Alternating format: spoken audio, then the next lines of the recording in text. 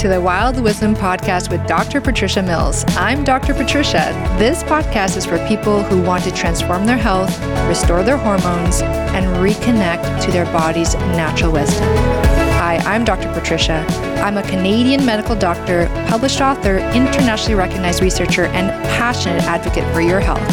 Here, we'll explore the intersection between ancient wisdom and cutting-edge science, distilling the essence of true health into practical steps you can take. Wild wisdom is instinctive knowledge in action. Thanks for making this part of your day. Environmental toxins and endometriosis, are they one of the root causes of this very difficult condition? We're going to cover all of this and more on today's Wild Wisdom show. Hi, I'm Dr. Patricia Mills. I'm a holistic medical doctor. I'm a functional medicine practitioner, specialist in physical medicine and rehabilitation, and I love taking complicated science and break it down for you so that you can understand it with easy to apply actionable strategies that you can start implementing right away in your life so you can see immediate results. And today we're going to be talking about endometriosis and toxins. Are they one of the root causes? Now, if you're joining me for the first time, I want you to know that I've been covering the topic of endometriosis for a few episodes now, including why do they happen, what's an endometriosis diet that supports the improvement of endometriosis, what are supplements that decrease the pain and size of endometriosis lesions. And today, we're going to be talking about the root causes of endometriosis and whether or not we should be thinking about environmental toxins. And if so, what can we do to help those toxins exit our body so that they don't provoke or worsen endometriosis? So first, let's talk about what are toxins. And in this case, we're going to be talking about environmental pollutants, pollutants that are found in our air, in our water, in our food, in our cosmetics, in our body care products and household cleaning products.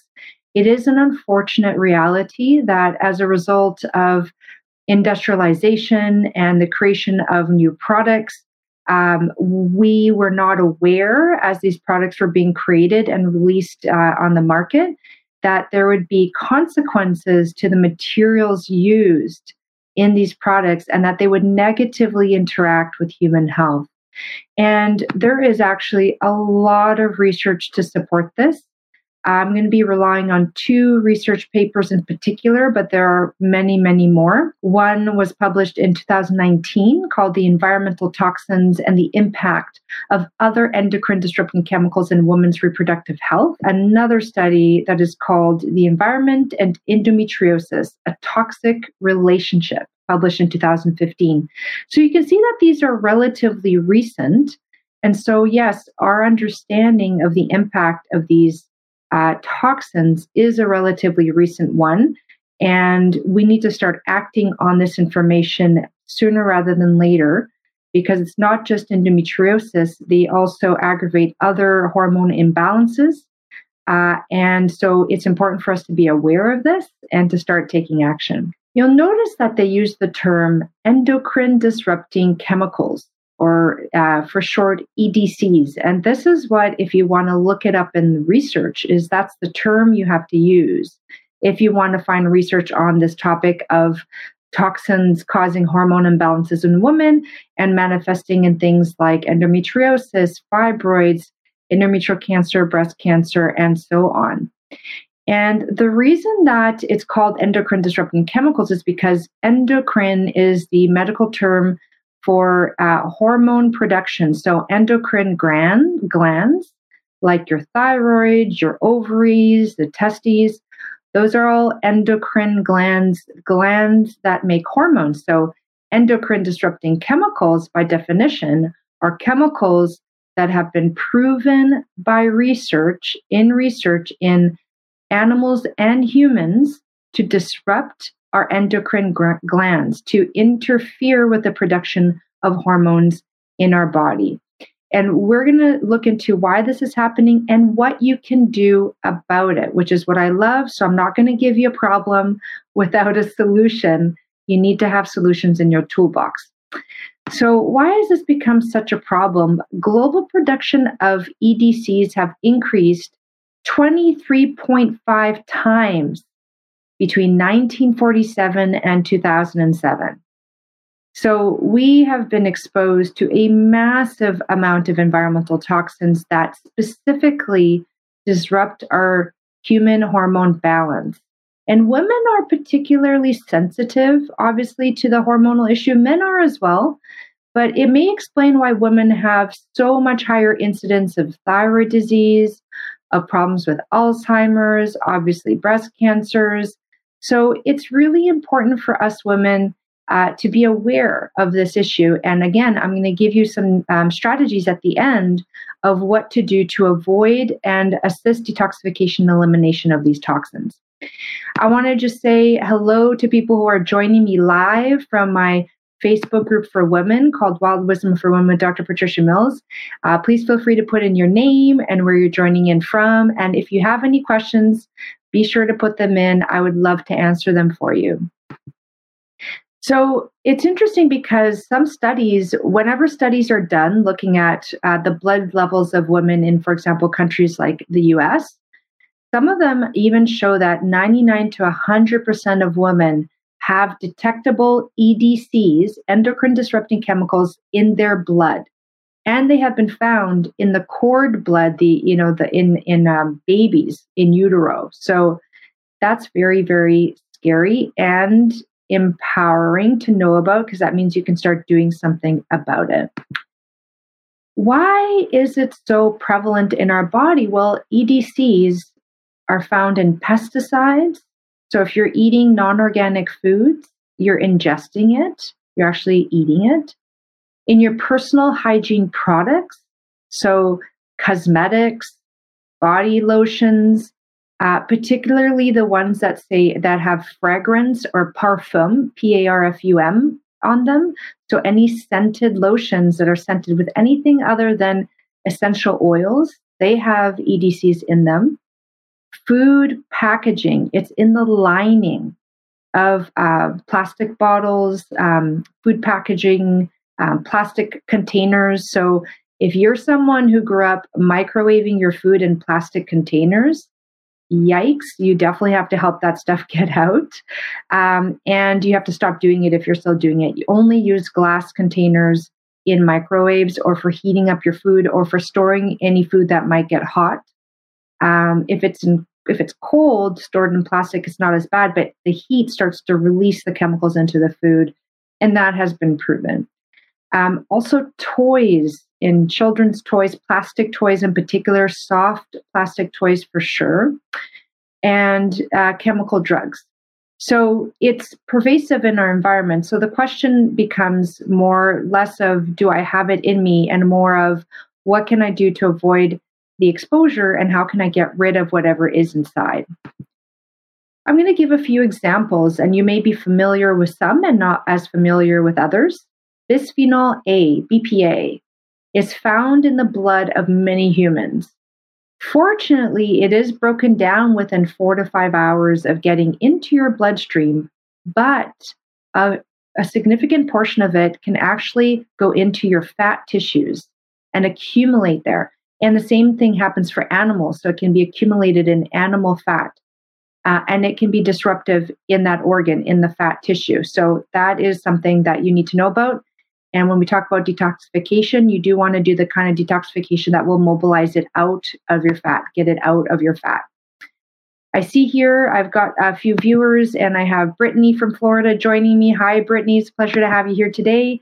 And Lisa from San Francisco, functional medicine counselor student. Wonderful, ladies. Thank you so much for joining. If questions do come up, definitely ask away. So the second example I want to give you are the phthalates. And it's spelled Phthalates. It's quite the mouthful. It came up on my research in fibroids as well as in endometriosis and in breast cancer. So it is a pervasive EDC for women's health concerns. It's found in plastics as well, in addition to syringes, in medical equipment, blood bags, food containers, and unfortunately in cosmetics in quite high amounts. And the Food and Drug Administration of the US did a study in women compared to men, looking at how much phthalates women had in their bodies compared to men. And women were just so much higher than men. And it's thought to be because of our use of cosmetics. So getting clean and green on your cosmetics is going to be so key. What's interesting is that phthalates are banned by the European community, but not banned in the US or Brazil. And I'm sure there's other countries as well. Those are just the ones that I'm aware of. In Canada, where I live, Canada restricts the use of 6 phthalates. So phthalates is like a family of chemicals that are similar in structure, but there's many different kinds. And it restricts the use of phthalates in children's toys and articles, but it does not yet ban their use in food packaging, cleaning products, cosmetics, paints, and other products. So they're missing the mark, in my opinion, in terms of not being more strict like the European community with respect to a full ban. It's just that dangerous for our female health and for men as well. But we are focusing on endometriosis today. Atrazine is interesting because it is a herbicide, like a pesticide, right? But it's a herbicide is what its categorization. And it is used in wheat crops, soy crops, and sugarcane crops. So if you're eating non-organic bread and pasta, non-organic soy products, including tofu, and non-organic sugar, because sugarcane crops are one of the highest, beets are some of the highest, but we get a lot of our sugar from cane crops. You may be ingesting a lot of these pesticides and atrazine. So going organic with your food choices is also extremely important, but particularly when you're having wheat, soy, and sugar products. Another example is pesticides like glyphosate. It's found in the blood of 50% of pregnant women in Salinas Valley, California, USA. And I just pulled that one out because it was a study that they particularly done looking at the fact that these chemicals do get into our bodies. Okay, they don't just sit there on the plant. When we eat that plant, it gets in us. So it's so important to know that. And this knowledge hopefully helps motivate and inform you with respect to your choices. You can go to the Environmental Working Group website, ewg.org, and they have a list every year called the Clean 15 and the Dirty Dozen. The Dirty Dozen are the fruits and vegetables that have been shown to have the highest amount of pesticides on them, like strawberries and berries, because the pesticide gets in through that thin skin, versus the Clean 15, which have the lowest amount of pesticides, like avocados, which have a thick skin, and you don't eat the skin. So you have a lower exposure to pesticides when you choose those foods. Another example which will become relevant to endometriosis in particular is dioxins. I hadn't actually heard too much of dioxins before.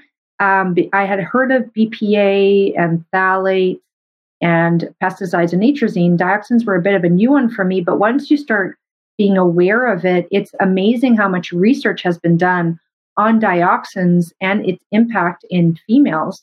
It's a byproduct of herbicide production and paper bleaching. And when it gets into the environment, it also concentrates in our fat tissue and animal fat. Most of these toxins do, in fact, like fat. They're called lipophilic. They love fat, so they like to hang out in our fat so they can persist in our body for long periods of time. Now, these are endocrine disrupting chemicals, but do they actually cause endometriosis? So that's the next question that we have to look at. And they actually have done studies in humans, specifically looking at 2 categories, which are phthalates and dioxins. And what they found was that when they took women with advanced pelvic endometriosis and they compared them to women who did not have endometriosis, these women had increased level of phthalates. One study even found that there was twice as much phthalates in endometriosis women compared to women who did not have endometriosis. So that's a pretty significant indication, right? It's not proof that dioxins cause endometriosis, that phthalates cause endometriosis, because to do that, you'd have to take a group of women, divide them into 2 groups, give one group the phthalates and not give the phthalates to the other group, and see who develops endometriosis. I mean, that will never happen. We will never be able to prove causation, just like we cannot prove causation with smoking in that way. Our knowledge of smoking causing lung cancer is based off of these kinds of observational case control studies. So these studies are important to gain a better understanding. And I have here a comment here from a Facebook user saying that Salinas is a very agricultural area. Isn't that interesting? Thanks for letting me know. So that would suggest then that it could be, that if you're living near an agriculture area and not aware of this and not filtering your water properly or choosing the proper organic foods, you could be at increased risk. And, these are just studies that are done on these women in these locations. If you were to do these studies on other women in other locations that are non-agricultural but eating conventionally raised farms, it would be interesting to see, do they also have increased levels of pesticides in their blood? And I would guess that that would be the case, because one of our major exposures is through the water and through the eating. Now, the other study that we've been looking at is human studies in dioxins.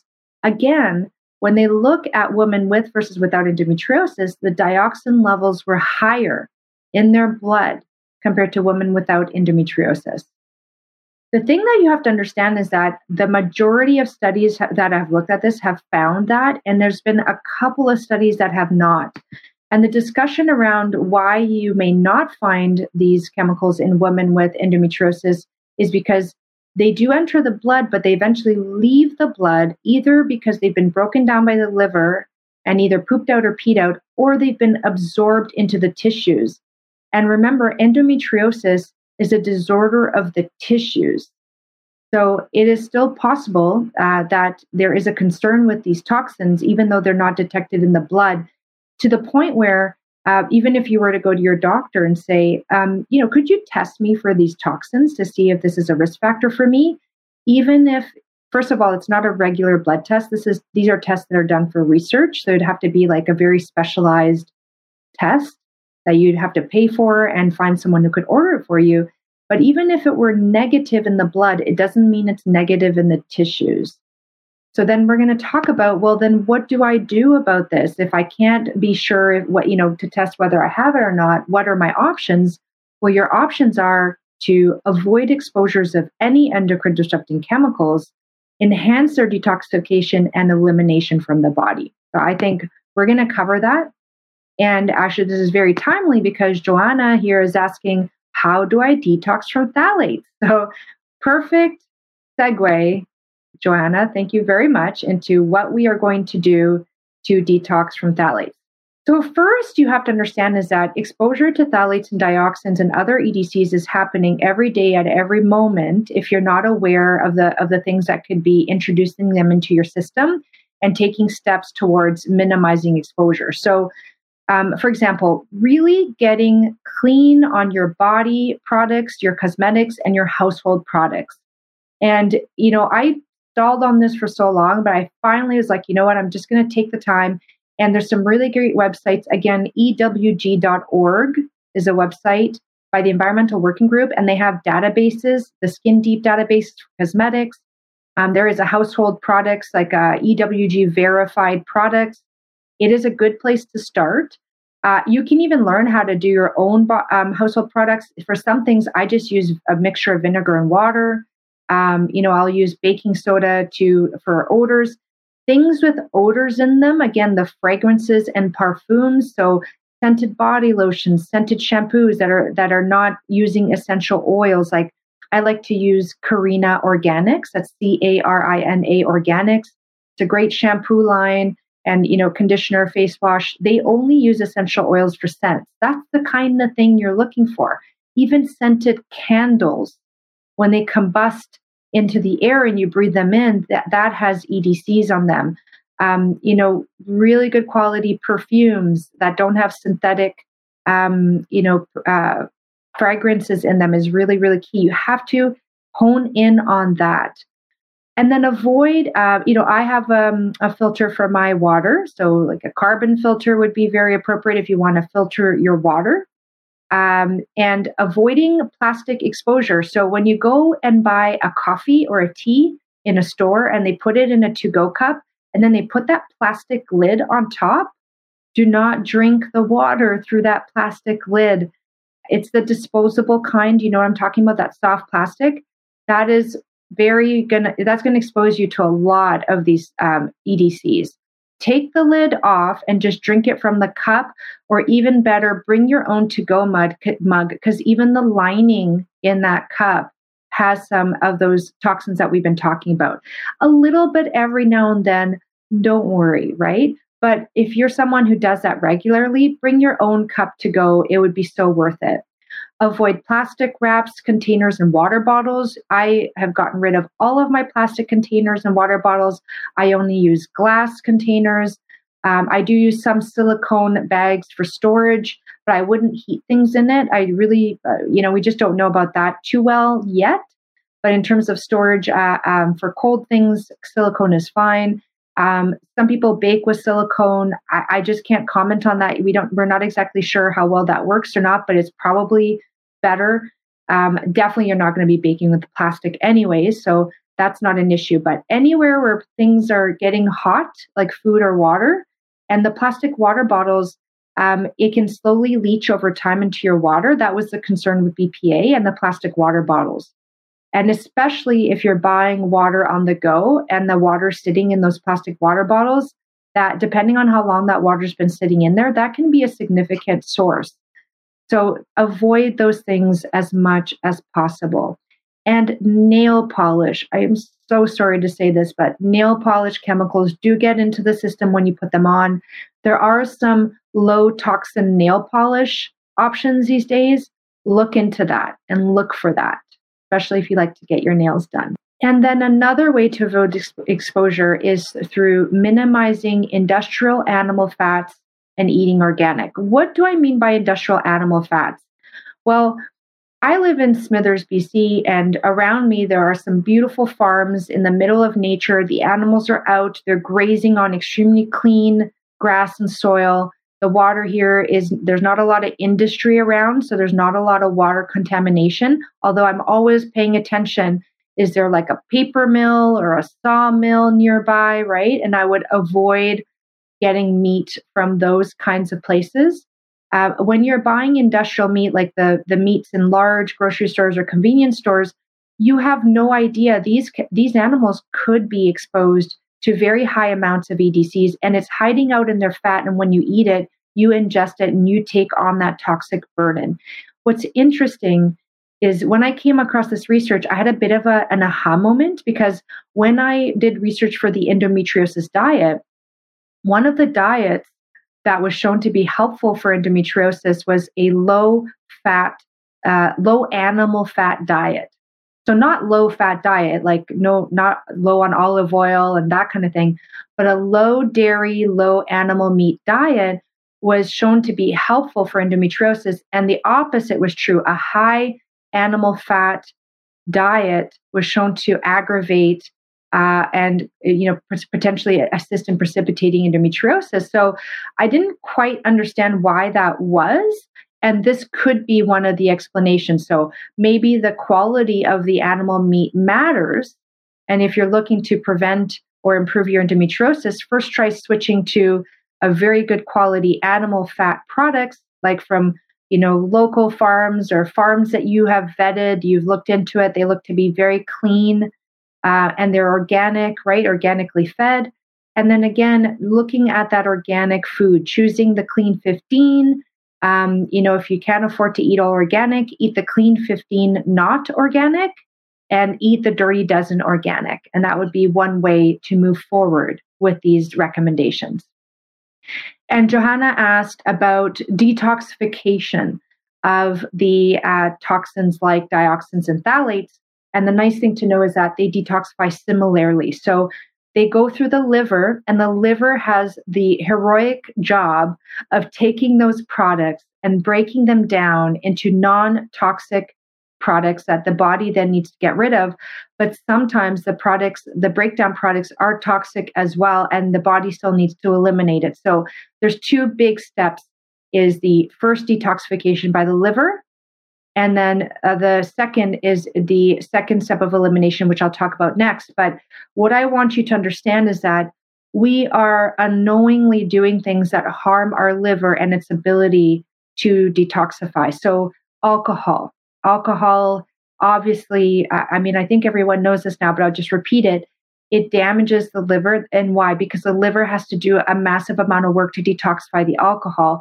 And that uses up what are the nutrients and the building blocks of liver that the liver has for detoxification. And it stresses out the parts of the liver that are responsible for detoxification. The liver has a recovery phase. It needs a recovery phase. And it can also only do so much, which is why when you take, for example, Tylenol, they tell you not to drink as well. Or if you take antibiotics, they tell you not to drink alcohol as well, because pharmacists and doctors know that if you have too many toxins that the liver has to detoxify at once, it harms the liver.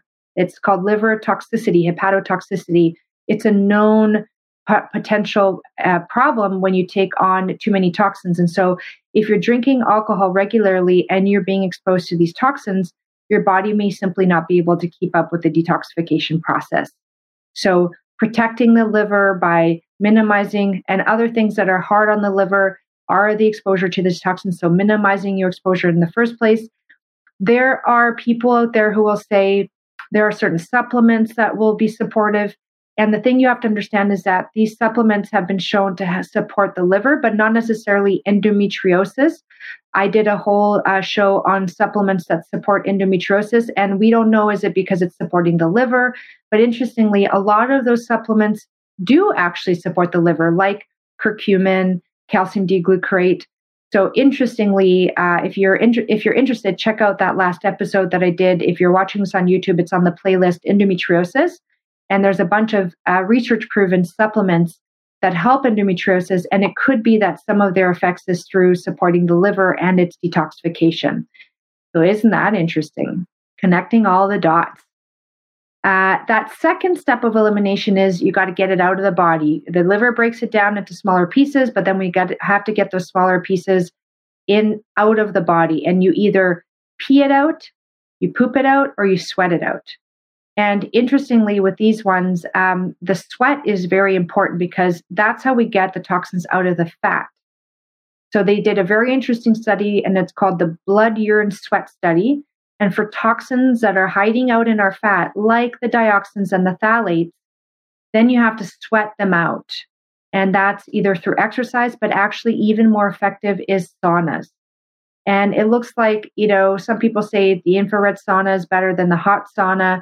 It really doesn't matter so much for this in the sense that you just need to get the internal body temperature hot enough that your body starts to sweat, and you pour out the sweat, and they've analyzed the sweat, and in the sweat is coming out the toxins, which is so cool. So I personally, I have a lot of habits in my life to support me being endometriosis free and other issues free, which is I filter my water. I do buy or prioritize buying organics. I buy quality meat. I minimize meat consumption, but I do eat meat. I eat a lot of vegetables, a lot of fruits, and I sauna twice a week. I really love my infrared sauna. I go in twice a week, and I just absolutely adore it. And I know it's so helpful on so many levels. And then the thing about the fruits and the vegetables is important because the second route of elimination that's very, very important is the poop. Because when the liver, so the toxins that are hiding out in the fat have to be sweated out. But the toxins that are in the blood, that are going through the blood, they have to go through the liver and be detoxified. And then the liver takes those toxins, that dumps it into the bile. And if you have a gallbladder, it gets concentrated in the gallbladder and then squeezed out. If you don't have a gallbladder, it just kind of drips out. But in the end, that bile gets into your gut and mixes up with your poop. And then you have to poop it out. So if you have problems with constipation, that's giving those toxins more time to get reabsorbed back into your body. So all that work your liver did, just out the window because it's back in there. So you should be pooping at least once a day. And I'm a person who has issues with constipation. It's something I've had since I was 6 years old, as far as I can remember. And I do things every day to support pooping. And if I go through a day, so the regular things I do is hydration, getting at least, 8 glasses of water or 2.5 liters of mineralized water a day, eating lots of fruits and vegetables, more vegetables than fruits. And if that's not enough, I will take some magnesium citrate to help the bowels go. And sometimes I even do a warm water enema if I'm really constipated. If I haven't gone for a couple of days, I do a warm water enema and I get it out. It's very safe. And it's better to do something like that than to have the poop stay in you for more than a couple of days. That is my opinion, and I'm sticking by it. I think detoxification is so important, and getting your poops out is foundational for hormone balance in so many different ways. Because, by the way, that's how your estrogen is detoxified, is through your poop too.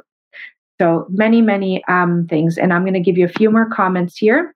And I have here a question from Brittany. Brittany's saying, do you know if you put the water from a plastic bottle into a steel water bottle, is it okay to drink that water?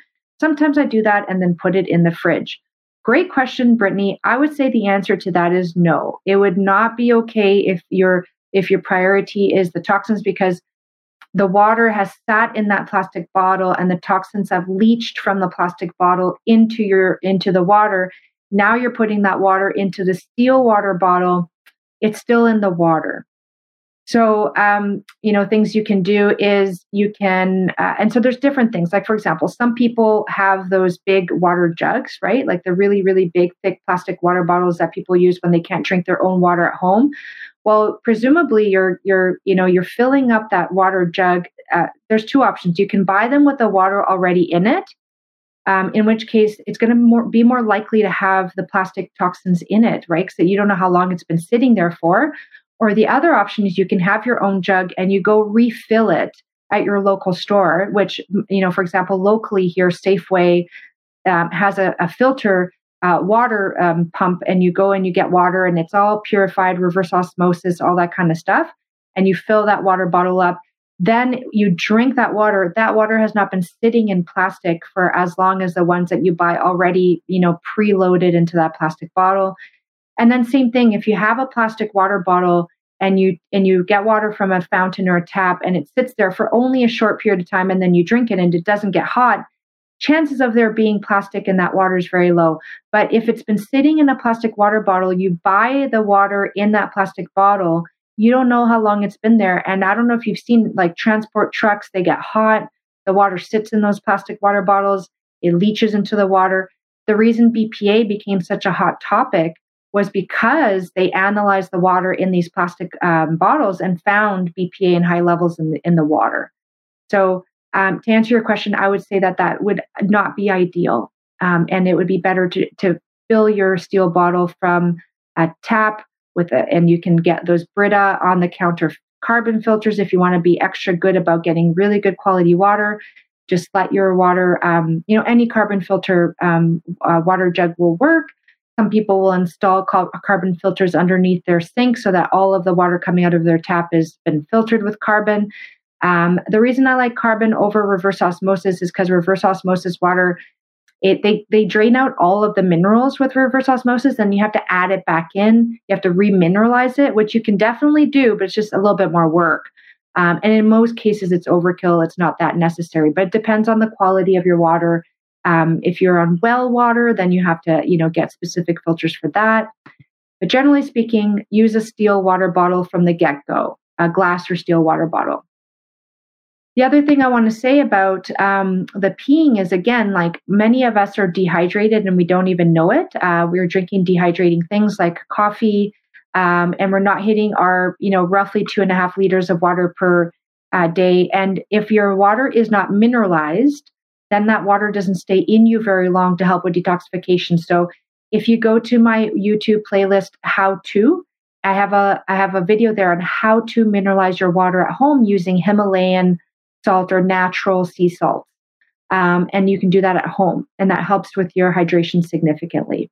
So in summary, while research cannot conclusively prove that toxins like EDCs cause endometriosis, just like research cannot prove conclusively that smoking causes cancer, simply because we cannot do the research to take a group of people without the cancer or endometriosis, divide them into two and give one group the smoking and one group the toxins and see if they develop these conditions. The research is pointing very strongly at the fact that just like people with lung cancer tend to be more often smokers than not, people with endometriosis tend to have higher levels of these toxins in their blood. So it is important to really take on the effort to avoid exposure and assist in your detoxification. Next week, we're going to be talking about the link between your stress and your endometriosis. Here's the thing. When you have a condition like endometriosis, there is not one thing that caused it. It is a combination of things that have all worked together and probably intersected with your genetics to express itself as endometriosis. So when you're trying to reverse endometriosis or improve it, you have to hit it from every angle that could possibly be contributing. So the more you learn about everything that has been shown to contribute to the formation and worsening of endometriosis and address all of those things, the higher likelihood you're going to have of improving it. Like if you just buy the supplements and that's all you do, but you don't address your diet, you don't address the toxins, and you don't consider the stress piece, then you're probably not going to see the shift that you're hoping for and wishing for.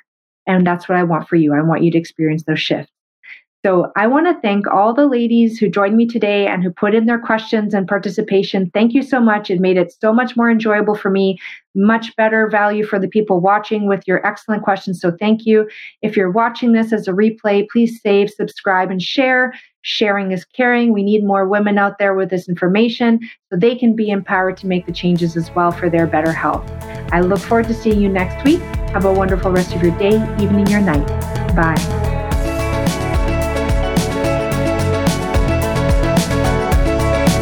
Thank you for taking the time to listen to this podcast, Wild Wisdom with Dr. Patricia Mills. If you like this podcast, please take the time to like and subscribe, and please feel free to leave any comments and look below for the contact information if you want to connect with me directly. Thank you, and I hope you have a wonderful day, evening, or night. Hi everyone, I hope you enjoyed this episode. Just a reminder, this podcast is for educational purposes only. This podcast is not a substitute for a professional care doctor or other qualified medical professional. This podcast is provided with the understanding that it does not constitute medical or other professional advice or services. If you are looking for help in your journey, it is important that you seek out a qualified health practitioner. If you would like to work with Dr. Patricia for her expert health transformation guidance, please email her at info@drpatriciamills.com to book a discovery call. You can also find Dr. Patricia on Instagram at Dr. Patricia Mills and Facebook at Wild Wisdom for Women with Dr. Patricia Mills, MD. For access to all of Dr. Patricia's educational videos and more amazing perks, consider becoming a Patreon member. Links are in the description of this episode. It is important to have an expert in your corner that can help you make the changes you crave, especially when it comes to your health.